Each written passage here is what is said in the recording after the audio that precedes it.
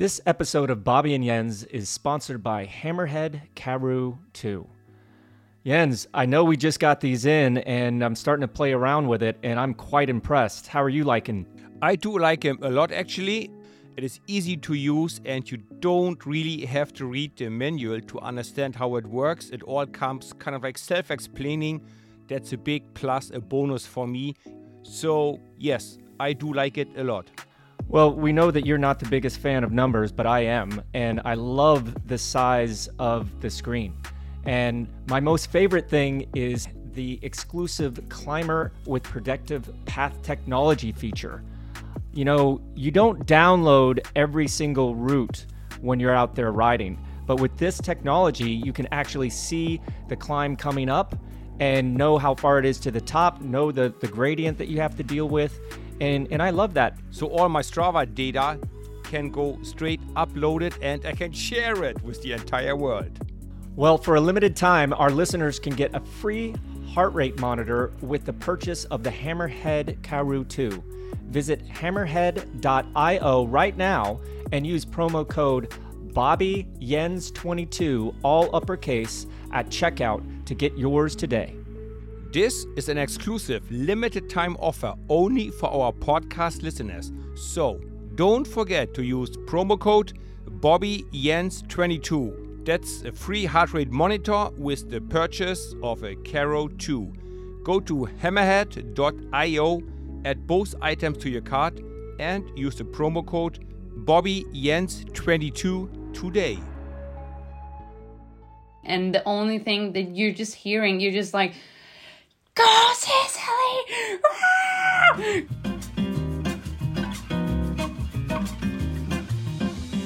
We all recently witnessed the return of the Women's Tour de France and were treated to a glimpse of the future of women's cycling at a totally different level.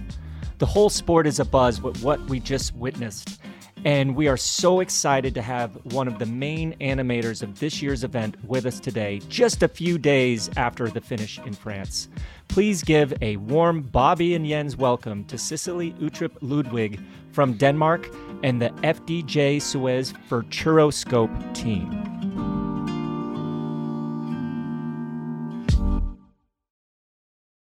Okay, everyone, fresh off a stage win and 7th place overall in the Tour de France Femmes avec Zwift, all while proudly wearing the Danish National Championship road jersey, Miss Energy herself, Cecilie Uttrup Ludwig, is our guest today. Cecilie, welcome to the show. Thank you so much, and thank you for having me. Man, I cannot fathom what this last 8 days meant to you. You did the Giro, the Giro, and then had some time off, and then did the Tour de France Femmes avec Zwift. Tell us about this whirlwind that you must have gone through these last couple weeks. Oh, yeah, the last couple of weeks has just been mind-blowing. I mean, it has been quite the experience. And actually, yeah, to be honest, a bit overwhelming because I think we've not seen and experienced like that amount of interest and people watching it, like millions of people watching. And to be part of the Tour de France circus has been quite the experience. So it's actually, I've taken it all in like a sponge and I've enjoyed it, but also it's nice now to like really calm down and like settle and just let it soak in, really. So the Tour de France was a physically really hard and challenging course over the 7 days, right? Stress, crashes, crosswinds, mountains. Were you more focused on the sporting side, or did you have a little bit of time to look left and right, go, oh, look, there's 1,000 spectators in this little village and there's maybe 10,000 at the finish? Yeah. So you had a little bit of time to enjoy it, or was it just all work and stress and being focused? I mean, yeah, I think a little bit of both. I mean, most times when it was like crosswinds or when you're really digging deep in the mountains and stuff like this, yeah, then you don't really notice. But you don't look so much. but you do feel the energy. You do feel when people, you're there and the only thing you're looking at the wheel in front of you, or you're looking down the asphalt and you're just suffering. And the only thing that you're just hearing, you're just like, go Sicily!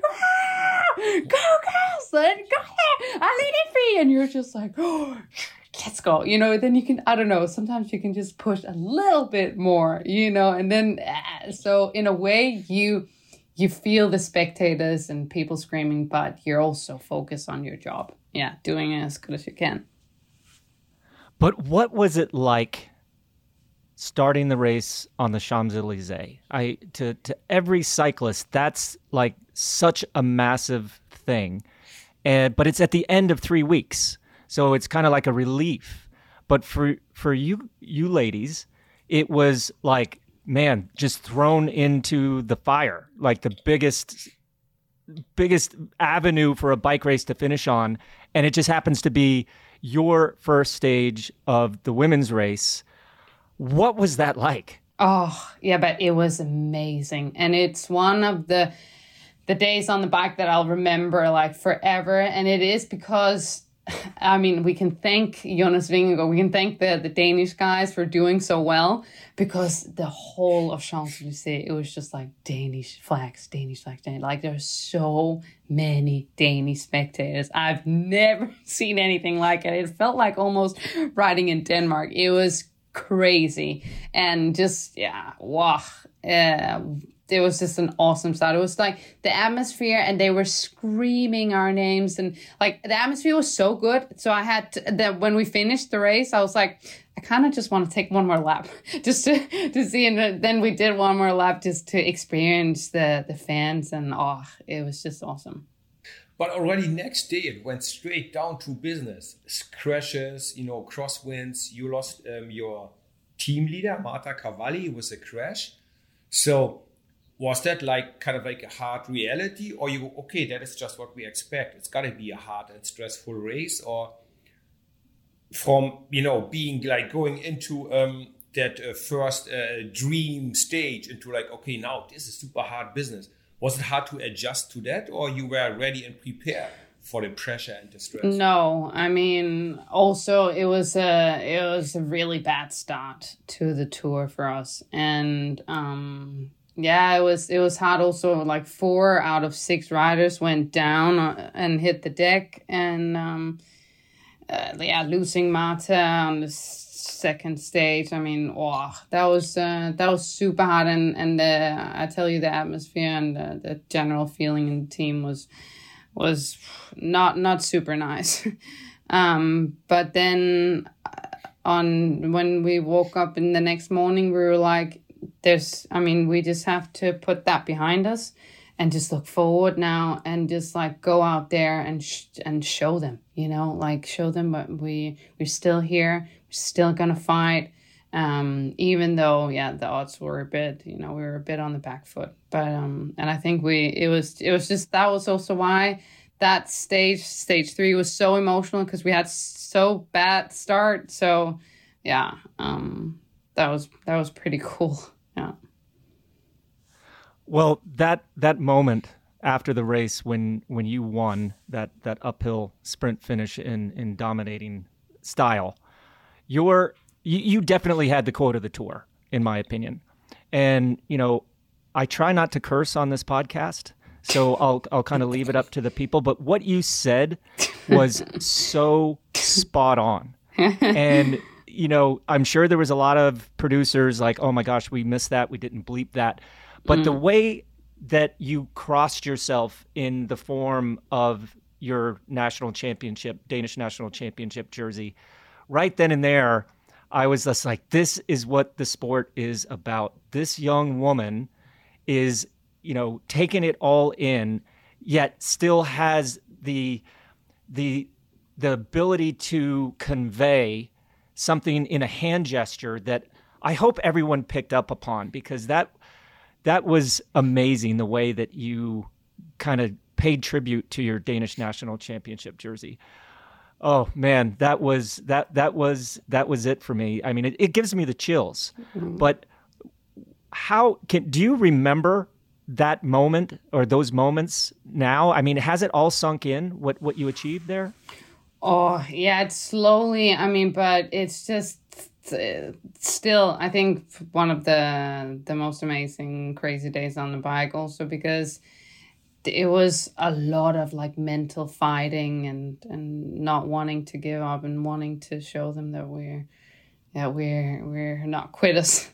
And yeah, I think for me, but it has always like been like such a dream to ride in my, because I'm very proud of Denmark, and I'm very proud of my country, and then to be able to ride in that jersey, and then like on top of like winning a stage in the Tour de France, like, yeah, I was like, that's just, if I would have written that beautiful story, I'd be like, oh, I signed that paper.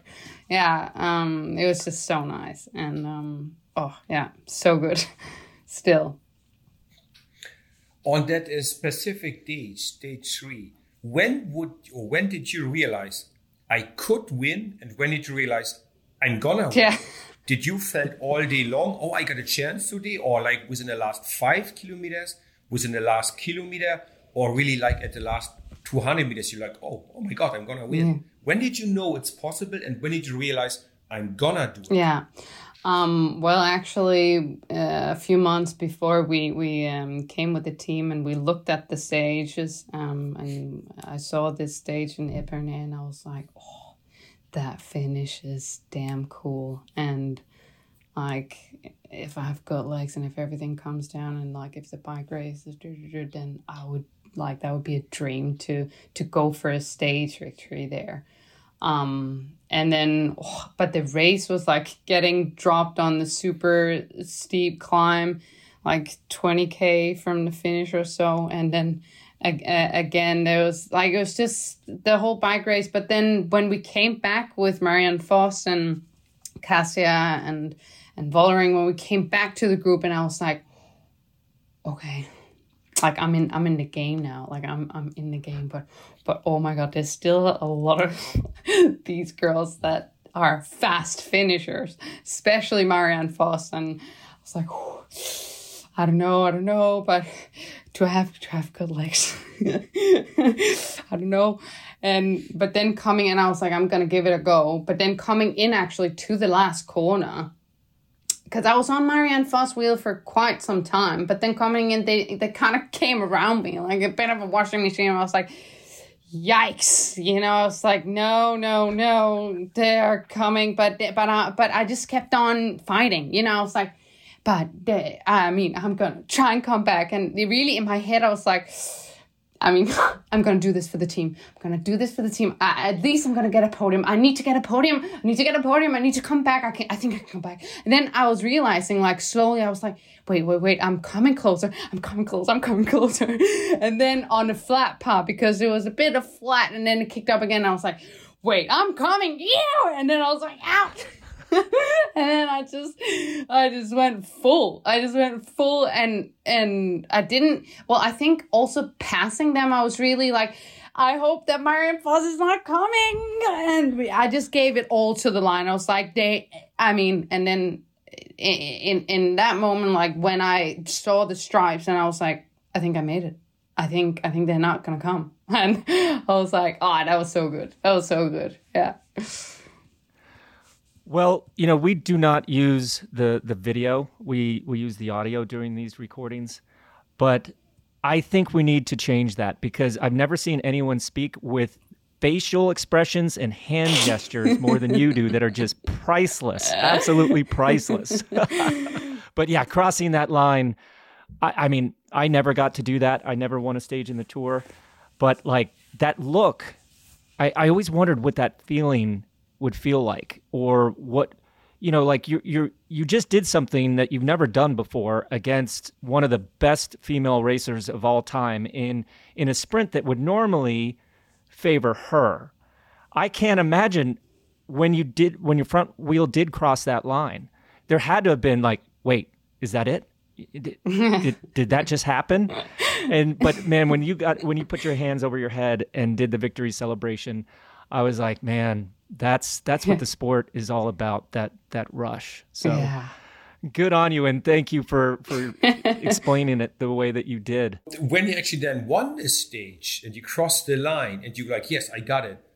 What did you think of, or who did you think of? Like your first coach, your parents, whatever, your partner, the team, or what a person that crossed your mind first after the maybe biggest win in your career?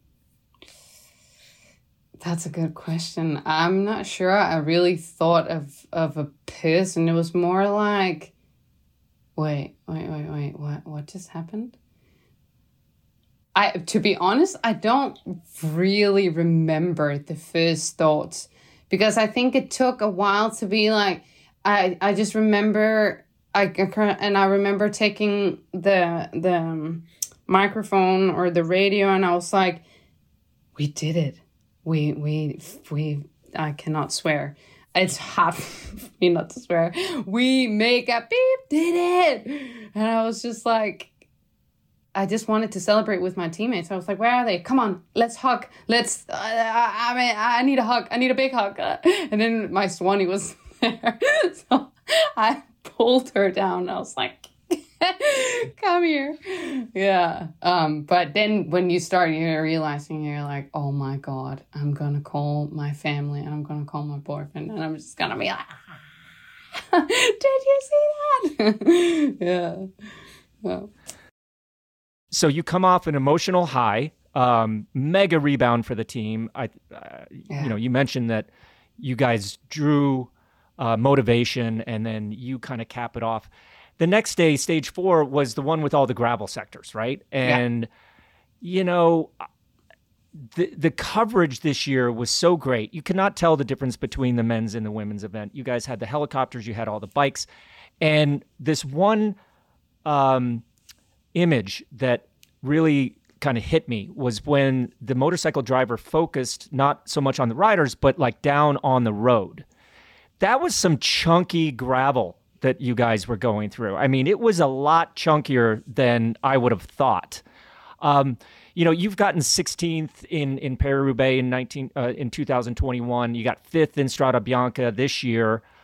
What is your opinion of including gravel in cycling events? I mean, I think it's quite cool that in stage races or in cycling races in general, that you can have different forms of terrains. You can have gravel, you can have couples, you can have climbs, you can have flat, you can have crossing, like you can have it all. And you just have to, if you want to go for the GC, you have to be kind of good in all of it, and time trials and all of this. Looking back, some of the gravel sections, they were a bit more rough than Strada Bianca gravel, for example. And I think that was also why we saw quite a lot of punctures and people, having to either change bike or get a new wheel. And then, it's always like a bit of a mess when there's gravel or couple sections, because then the cars are super long behind because the groups are splitting and everything. So it's always like chaos. But I guess that's also why, fans, they love to see this. They're like, get it all crazy and mess up and you puncture and you crash and what is happening? Who's winning? I guess it's super interesting to watch, Sometimes when you're going for the GC, it's less fun when you get a puncture, and that would be, for example, why you would lose a minute or... So like also seeing the Tour de France for the men and the couple stage that they had, where Jonas Vingegaard also lost a bit of time. But yeah, I think it's kind of cool to have these things, just that it doesn't get too wild, just for the fans to be like, you know what I mean? On this stage, you actually pulled over the side of the road with a flat tire, and your teammate came alongside of you, and you changed your own wheel. Yeah. Was that planned? I mean, did you guys talk about that before the race? Like, if this happens, just give me your wheel. And, with the through axles nowadays, it's not super easy. I don't know if I would have thought about that. No. I would have looked and taken my teammate's bike. I would have waited for the car. But, like, seeing you change your own wheel was awesome. But was that part of the plan, or was that on the fly that you made that decision? Well, we talked about it a bit before the race. We were like, okay, say that it's super chaotic and I get a puncture and the cars are a lot behind. Then what do we do? Because then whose bike can I fit? And when we looked at who was in the bunch at that time, it was like, no bike will really fit, and I think it's just easier if we just change the wheel. So also, if I took Victoria's bike, she's a lot taller than me, so it'd be like riding a horse bike, riding a bike that's way, way, way too big for me, and then I almost can't sit on the saddle, So yeah, I think we were just like. But my teammates were so good, they were just so professional. It was really like, I was like, guys have a puncture, and then they both, Marie and Victoria, they looked at me and they were like, yeah, okay, I'll wait, yeah, I'll change the, and then we were just, and it happened so quickly, and I was like, yes, and when I changed it, like, give me a push, and she was just like, putting the bike, and everything is just like, and then she was pushing back, and Marie was waiting there and giving me the drafting back to the group. And then when I actually came, because then the group was splitting in two. So then I came back to the group 2 then, and there were Evita waiting for me. So we were like riding to us forth and back, and then we came back to group 1 actually. But that was not on camera, I think. But again, just the team with that day, spot on. So after that hectic first couple days, and anyone that has never done the Tour de France doesn't understand the pressure, the excitement, the adrenaline of those first couple stages of the Tour de France. And you see it all the time in the men's races, just crashes everywhere. And you ladies had crashes everywhere, which is totally normal. Like, you go back and look at every first, second, third, maybe even fourth stage of the Tour de France, and guys are just crashing everywhere. Mm-hmm. And you guys had that same sort of thing. But in stage 5, which was the longest stage of the race, 176 kilometers, the race had to get special permission from the UCI to go that long. Was there ever a chance there where you ladies could just chill and talk to each other, or was it still like those jitters from the first couple days?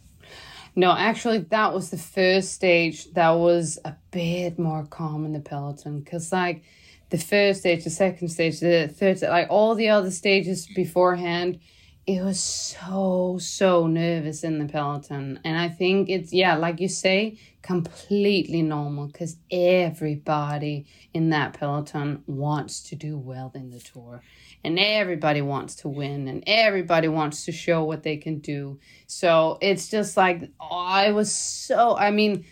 me, it's like I've almost never experienced any other stage race where it was nervous, but not just before the climbs, or this is normal in a race, but the whole day, when you're just on alert the whole day, and where people are nervous and panicking all day long, and you're just have to be focused all day long.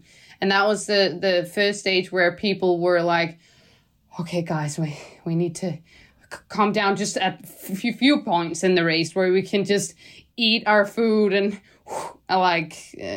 also mentally we can that was actually it was good to have a bit more chill points in the race. So that stage was the longest race, well, probably most of you have ever done, I guess, right? 175 kilometers, I think it was. Did it feel especially tiring, or was it just another day in your office for you? Or you actually felt the longer distance in your leg or in your head? No, because time-wise, it was 4.5 hours. And I mean, I also do trainings that's more than 4.5 hours. So no, that it didn't feel like, that was such a long. It was actually written quite normal. It was just nice to have a little bit more time to eat, drink, chat with people in the peloton, because everybody were just a bit more calm, and that was nice. Yeah, you don't get many days like that in the Tour de France, and I have to agree with you 100%. You know, the Tour de France is just different, just different. And now you have that experience and you can explain it. But you know, when you do your first Tour de France, you ask all these questions to people that have done a Tour de France before, and it's always like, what is that feeling? And there's no way to replicate that, and it's unexplainable because we're bike racers. We race our bikes every single day for years and years and years. But that race, under those conditions, especially it being the first Tour de France for women in over 30 years, I cannot imagine, you know, what it felt like to be there. You know, like, it's not like you could, you know, ask a teammate because your teammates hadn't done a race like that. Mm-hmm. So I just think that's super cool that you ladies have that, and you know, we're this is here to stay. There's no doubt about it. No. So I'm just super stoked that you shared with us some of that emotion, because I still remember those days. My first Tour de France, ridiculous, and there's no way to explain it. It's just nope. I couldn't even get to the front, let alone you know, actually do anything tactical in the race. It was just that much. I felt like I was that much out of my depth. Getting into stage 6, what was stage 6 like? I mean, we saw the finish there when Longo Borghini kind of went the wrong way. Where were you at that moment? And did you guys discuss that after the race and maybe put that as a bullet point to really know the finishes? Because let's face it, that could have been pretty catastrophic if there wasn't the quick reaction from Marianne Vos to swerve to the right there. Yeah, but when because I was like in 20th position or so, and when I just, because we reconned that stage, and I knew there was going to be like a S turn just before the finish line, not a real turn, but like a swing. And when I saw that somebody, because I didn't see if it was just one or two riders that were going, but then I saw one and I was like, no, that's wrong way. And I was like, please, do not all turn, because then when one person starts, then you have then it's easy that someone goes after her and being like, panicking, being like, oh, maybe she is right. Maybe I also need to turn left. And then I was like, no, because then it's when it's, and I was like, shit. It's gonna, they're gonna crash. They're gonna crash because somebody wants to turn right, you know, going the S, and then someone also wants to go after. But luckily, she was the only one going left, and the peloton were going. So yeah, we saved that. But I was in my head, I was so worried that it was gonna be a massive, like, chaotic crashing left, right, off. But luckily, it went fine. And then you had a super hard stage coming up, stage 7. And then you had a great third place on that stage. Were you surprised by Annemiek van Vleuten going that early, trying to like break the race apart early enough and go on a long one? Was that anticipated, or everybody thought she's going to wait for the last day to actually attack the peloton? Oh, no, we knew that she was going to attack, and we knew it was going to be super hard. But yeah, I think we were like, oh yeah, when do you think that could happen? Do you think it's going to, no, not on, do you think it's going to be on the last climb? No, maybe before, maybe on the second climb. Do you think it's going to be on the first climb already? I don't know. But that's long, you know, that's like really far out. But yeah, in the end, when then I saw her way of going into the climb and how she was just pedaling and just moving, you know, in the front of, and all them, because there was a breakaway with 35 riders, and how she was just passing all of them. I was like, something is coming up. And then bam, she went, and I was like, holy moly. And I just knew from that, I was like, I needed to go my own pace up this climb. And that was pretty much what we did. And it was just a long time trial for her. So strong. And how was the cooperation in the group that you were in? What was, when Annemiek van Vleuten goes from that far out, it's pretty hard. You just got to hope that maybe she has a fueling issue, that she gets her pacing wrong and kind of slows up there towards the end. But were you guys actually thinking, hey, if we keep it nice and steady here and ride our own pace, like the gap's not going to get any bigger? What was the cooperation like between you ladies in that next group that you were in? Yeah, I think we were like, okay, guys. I mean, there's a long way to the finish. So I mean, and there's also the valley, So it was like, good. We just need to get a good cooperation. Maybe it's possible to come back, also during the valley, because then maybe she'll be solo or at least with two rides, and maybe we'll be a bigger group. Maybe they'll even come a group from behind, so we really have a big bunch to ride her back. In the end, it was just so, like, the race was so shattered into atoms. People were everywhere, and in the end, we were only, was it 5-6 riders in that group riding together. So I think we catched longer a little bit on the valley part. But yeah, Annemiek were just another level. She was just stronger. And chapeau. I mean, we couldn't get her back.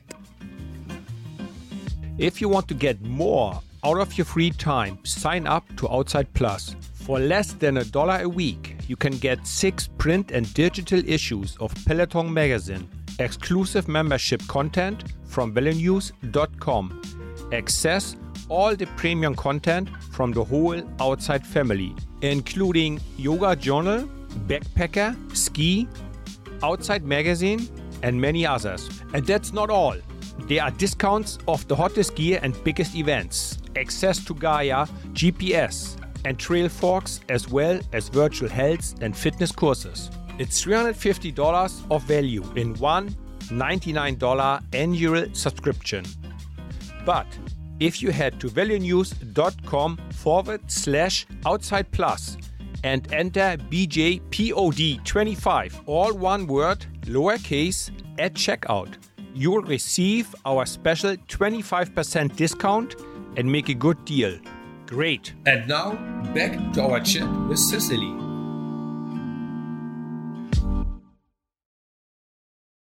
And then, final and last stage. How was it, the Planche de Belfi? Was it as mystical and hard as we all expected? I mean, I have been up there. What gears did you use in the end for the very steep part?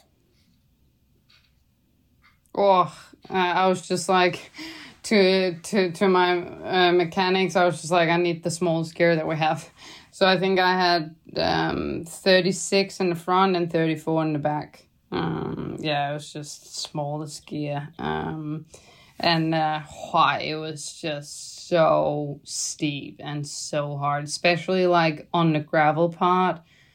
The finish line. I mean, when you see it, when I watch it again, I'm like, God, is this played in slow motion, or do I really go that slow up that? I mean, but I mean, it was just so hard. It was just so steep, and also at the end of 8 days of racing. But yeah, it was pretty tough. And yeah, at the end of 2 brutal days in the mountains with the finish up Super Planche de Belfi, the race is over, like very unceremoniously over. What was it like on top of that mountain with all those women that finished with you? Was it, because the last stage of the Tour de France is all of a sudden everybody's friends. You've been fighting with everybody for 3 weeks, and then you do the stage into Paris, and it's very easy up until you hit the Champs-Élysées, and everyone's patting each other on the back and being all congratulatory. But what was it like up there? I mean, you ladies just went through a very difficult 8 days and finished on a mountain, like a real mountain finish. Yeah. Was there that same energy, that same camaraderie? Or was it like, let's just get the heck out of here and and go home. I'm tired. I want to see my family and friends again. Oh, people, I think we're just so exhausted. I mean, I remember coming on the finish line, I was like, oh my God, that is just some of the hardest racing I've ever done. Like, that was just, whereas, yeah, the way that the men finish, like, the tour is more like, you know, you see them with the champagne and everybody's celebrating. I know that, okay, once you hit the Champs-Élysées, yeah, then they race. But it's more like, I don't know, a celebration and like a nice little tie to the finish. And you see the team who has won coming in on the finish line. Like, it's all like a happy story. And where now we were just like woman by woman, you know, fighting each other up this mountain. It was just, yeah, it was very different. But I guess also it could be like that. Or excitement until the finish, you know, because like, can they all like go through that hard again? Will someone crack? You know, I guess that was still the exciting part. But I was just like, my God, I'm so tired. So now I got two questions in one now. If you would have the power to change a few things, would you then rather finish the tour in Paris, like together with the men on the same day, finishing your tour in Paris? And would you say, hey, you know what? We need to add another week to the Tour de France. We need a 2-week or 10 days Women's Tour de France. Would you like that or not? Yeah, 100%. I mean, this is what I dream of that the tour will become.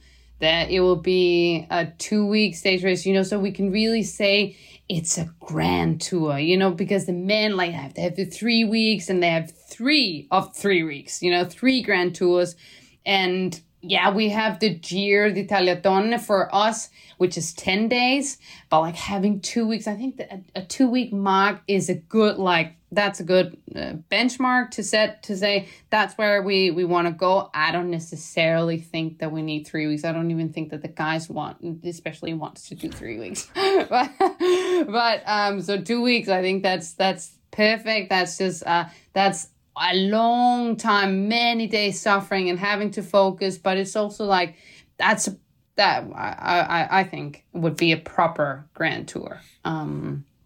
And maybe also throw in a prologue or a time trial. And I also think with the time and day, I think they already opened up for that there would be like a team of 7 riders when you have like longer stages, so that you're not so vulnerable for crashing and then you're down to 4 riders or 5 riders, you know. So 7 riders, I think that would be cool. Yeah.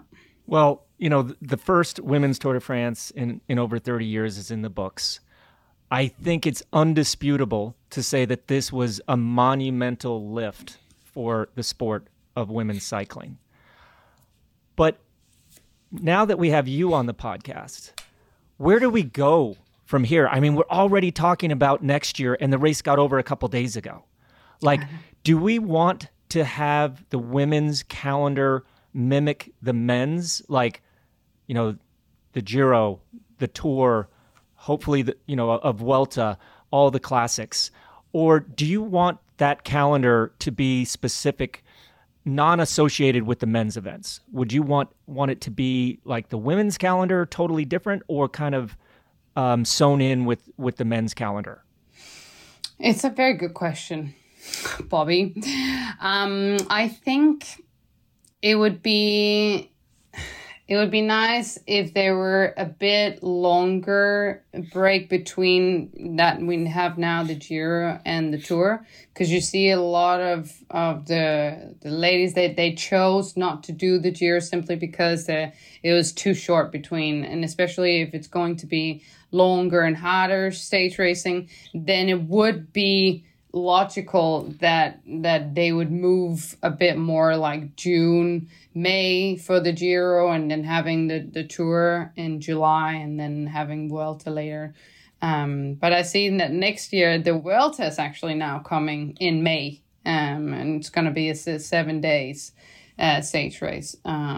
So yeah, things are then it's going a bit round and round, and maybe we'll have the Giro later. I don't know, but Yeah, it'll be interesting because since the Vuelta chose that it's going to be in May, because then, yeah, May is going to be, there's so many Spanish races. So it's going to be a month of Spain, month of Spanish races. Yeah, that's also going to be interesting. Would you think it would be a good idea that every women's Grand Tour starts on the last day together with the men? So the Giro Italia finishes with the men, the women start on the same day on the same circuit and keep on going for another week. Same for the Tour de France, same for the Vuelta. That would make sense. And I like the idea of being connected. Like that men and women at least overlap at 1 or 2 days so they could race on the same roads with the same public. I personally like the idea.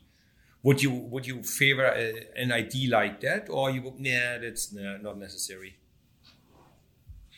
No, I think it's actually not a bad suggestion, not a bad idea, because I think that is also a big reason why it was so naturally like I don't know how you say it in English, but like so floating naturally from the men's, and then it was just so much like, because I also remember when I was a young kid, or even last year, not even a young kid, just every year when I'm watching the tour, I'm like, coming into Paris, and you're a bit like sad, you're a bit like, oh, is it already finished? Like, no. I mean, what am I going to watch tomorrow? And then now it's like, there's the women for 8 days. Great. I can watch more. That was just, it was great. And people, I think it was really like trips over in a very nice way. So I think they could do exactly the same also for the Giro and for the Vuelta. Why not? Well, one thing's for sure. The women's peloton had a massive amount of eyeballs on your sport and what you did. And that has perhaps what's been lacking, because ever since I was young, national team camps and whatnot, we would always train with the women. We knew how good they were, but the eyeballs, the sponsorship wasn't there. Now that you have those eyeballs, what is the audience that you hope to reach now that you have such a massive platform like the Tour de France Femmes avec Zwift?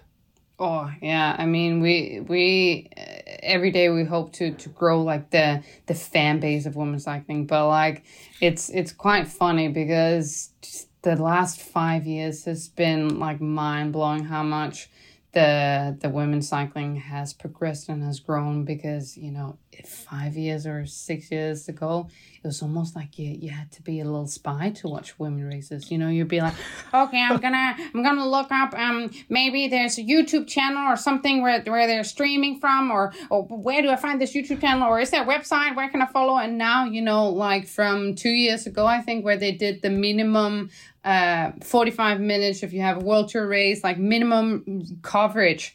It was so important, so that people, because to be able to reach people, that they can turn on their TV on Eurosport or whatever, like it, so that it's easy accessible. And this has been or is the key to just grow the fan base. And it can also be, it doesn't need to be all the people that are watching men's races. It can also be, because for me, cycling is cycling, and I just love to watch bike racing. It doesn't matter if it's a woman or if it's a man. I just love the tactics, and I just love the attacking and all of this. That's what cycling is to me. But it can also be a completely new audience, and people who are realizing those badass women, they can make a ride their bike. And I just hope that young women also sit out there and they're like, they're not only watching the men doing the tour, like they can actually also watch the women do a Tour de France and like understand, because everyone, when they think of cycling, me included, when I think of cycling, I'm like, the Tour de France comes to mind as one of the first things. And for young women to see like it's actually possible to live of like their dream or their hobby or what they think, that's it was really historical. It was and also very emotional, these 8 days. So at your Tour de France now being completed, is there anything that stuck to your mind? Any lesson you go, I'm not going to do that mistake next year, or I'm going to do better, or I'm going to do the same again next year? And so what's the lessons learned from this one? and what you're trying or hoping to achieve in next year's Tour de France? Yeah, I mean, obviously this was so overwhelming and everything. So I think we'll all the women's peloton will be better prepared in a way that I've never experienced that much media in just all of it. And it's like when you experience your first, I guess, Olympics, you know, just coming into and everything is just so different. And I mean, I think also when I'm going to do the next races, I'm going to be like, it's just different. It's just different.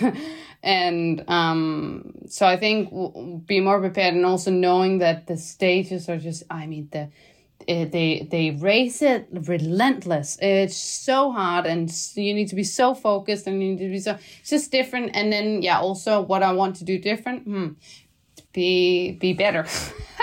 I wanna be stronger, and working on the longer climbs and stuff like that. And I'm slowly getting there, but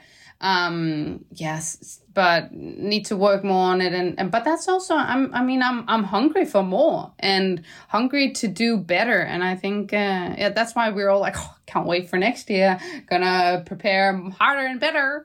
Yeah. Talking about preparing harder and better, what are you guys and gals doing up in Denmark? Like, how, for such a small country, do you have so much massive talent? What do you guys eat for breakfast? I mean, what have you done, and what are you doing right or differently than many other countries to have so much talent coming out of such a small country in both the men and women's events? Yeah. It's just been a crazy year for Danish cycling, and just so good. Like the whole of Denmark is just buzzing of the cycling fever that is going in the whole country. And it's just, as a bike rider, it's amazing to experience this. I mean, I think we've actually had many good bike riders coming up. Not only this year, but also the previous years, and on the men's side also, like so many strong riders and doing so well. But yeah, I don't know why it's just crazy booming this year. I don't know, but I mean, okay, on the women's side, people from the Netherlands, I mean, I also want to eat what they're eating for breakfast, because they can also go quite fast up those hills, and they also ride their bikes pretty fast. So, we still need, on the women's side, we still need to try and, crack the nut on how do we beat those girls or ladies from the Netherlands, because they're so strong. Yeah. Talking about beating the woman from the Netherlands, we got the World Championships somewhat soon coming up. With Mads Pedersen, you have a former world champion from Denmark. You are Danish champion. What are your goals for the World Championships, and what are your hopes for the World Championships? Oh, I'm just so excited for the World Championships, because I have two teammates from Australia, Grace and Brody, and Grace has actually been doing the recon of the road race, and she says that it's just like the climb that we're doing on the lap is just steep and hard, and I'm just like, that sounds amazing. So I think that'll be just awesome, and also I think it's going to be quite special for me to race the World Championships in Australia. First of all, it's going to be my first time in Australia, but also my boyfriend is from Australia. So he's so excited for me to finally come to Australia and experience that he believes is the best country in the world, So patriotic. I love it. But yeah, I'm for on many levels, I'm excited for the World Championships. I mean, there's so much to look forward to in women's cycling, but I don't know if you saw this, but you ride for the FDJ Suez Futuroscope team. Yep. Mark Matteo has been a long-time runner, boss, general manager of that team. And I saw this interview prior, I I think maybe the first couple days of the tour, and it was Marc Madio back in the day when he was French national champion. He's on a talk show with Jeannie Longo. And he's up there, Jeannie Longo is in casual clothes. He has his French national jersey on. And the words that came out of his mouth were so crazy. What he basically said was women in the sport of dance is jolie, which means nice. Women in the sport of cycling is moche, which means basically ugly. This is your team's boss saying this. And now he's running a women's team. So that just goes to show you that even a guy like Marc Madio, who would have been tarred and feathered for saying that nowadays, perhaps he saw something because, that Française des Jeux women's team has been around a couple years now. But how crazy is that he would say something like that on TV, and now you are here riding for basically his team and winning a stage in the Tour de France? Yeah, actually, just to clarify, he is running the men's Groupama, but we're two very different teams. We have our manager is Stefan Delcourt, so we actually basically don't have much to do with each other. We have the same main sponsor, FDJ, and also riding the same bikes, Lapierre, but the management and is completely different. So he has Marc Madio has nothing to do with our team. But still. Did you see that interview by any chance, or did you see that little clip? Yeah, I did. Okay. And I think also my boyfriend rides for his team. Miles Gosselin rides for Groupama.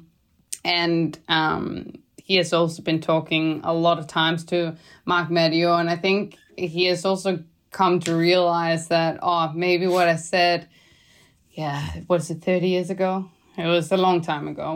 What I said at that time, maybe that was not correct. And I think he does also see that now. I think that's what I believe, that he is actually like, the women, they race pretty hard, and it's actually quite interesting bike racing. But I hope that he regret what he said, because I also don't believe that was the case or the truth at that time. But what has been said that time, to stop on a funnier note, on a friendlier note. Now, you mentioned your boyfriend, Miles Gosselin, racing for being also bike racer. What are your future family plans? If we can dare to ask you, is there any kiddies planned or any marriage planned or whatever? You don't have to. It's none of our business. I'm just doing small talk here. But I'm curious. Yeah. I love it, Jens. I've always wanted kids, and I'm sure we're gonna have some at some point, but it's a bit difficult to have while you're doing a career. I know that Lizzie Deignan is a big example of that. You are able to do it, but then I think it's also a little bit more tricky when you have two racers. Because she has so much support from her husband, who can take care while she's out doing her job. But I think we'll just have to see where the life takes us. But surely there's gonna come kids at one point, and it's also the logistics of where do we want to live in the world, because he's from Australia and I'm from Denmark, and but right now we're just based in a completely different country, but which is also good. I mean, and I'm just enjoying it so far. You're actually different country where you're based. Where are you actually now? From where you are talking to us? And where's your boyfriend right now? Yeah, my boyfriend is in Poland racing. Hot every day. And I'm actually back in Denmark. So we're actually not where we both live in Girona in Spain. the big cycling city. But yeah, we do also spend quite a lot of time apart because we're both racing and we don't have the same schedule. It makes it a bit difficult to see each other. But when we do, we enjoy the time together. Yeah, it's not easy. Not easy. Been together with my wife for 30 years, and there's a lot of time that's spent apart. But got to find a way to make it work. Yeah. To end the podcast, we have to really tip our cap to Zwift. I mean, they made this possible. They have been a huge supporter of women's cycling for a long time. But I'm curious, what sort of sponsors would you like to see attracted to the women's side of the sport? Is there any new kind of market that you believe or you would like to see enter into women's cycling as a sponsor? Oh, that's a good question. I didn't really think of a special company that I would like or special to be drawn to women's cycling, but I think it's quite cool when you see a company that sees the potential of where women's cycling is going right now, and they're just like, whoa, where can this go? And I want to be part of that. I want to have a part of that cake, and that cake looks really good, and that cake looks to be growing and looking really tasty and yummy, and I want that. So I think that's just so cool, and people who are modern like that would be, I mean, because nowadays, I mean, we also got to admit it is becoming very trendy and very modern to be empowering women, and women has to have the same like opportunities as the men, and I think I mean I love that. I mean, I'm like, yes, let's empower all the women, and I think it's great when companies also support it. So yeah. Well, on that note, it seems like it's got quite darker on your screen, so hopefully you paid your light bill. But no, it's too expensive here. Thank you so much for taking time out of your busy recovery schedule to fill us in, to give us that inside information. We loved watching the Tour de France Femmes avec Zwift this year. Can't wait to see it next year. And there's so much more on the horizons for women's cycling. Could not be happier about it. So thank you very much from both Jens and I for coming on Bobby and Jens. Oh, thank you so much. It has been a blast. Thank you, guys. Thanks for listening. Please give us a 5-star review, and don't forget to share us with your friends. Huge thanks to Cecily for being our guest today. The show was a Velo News production in association with Shock Giraffe. The producer was Mark Payne, and this episode was edited by Tim Mossa. Please follow us on Twitter and Instagram @Bobby and Jens, and share your cycling stories with us.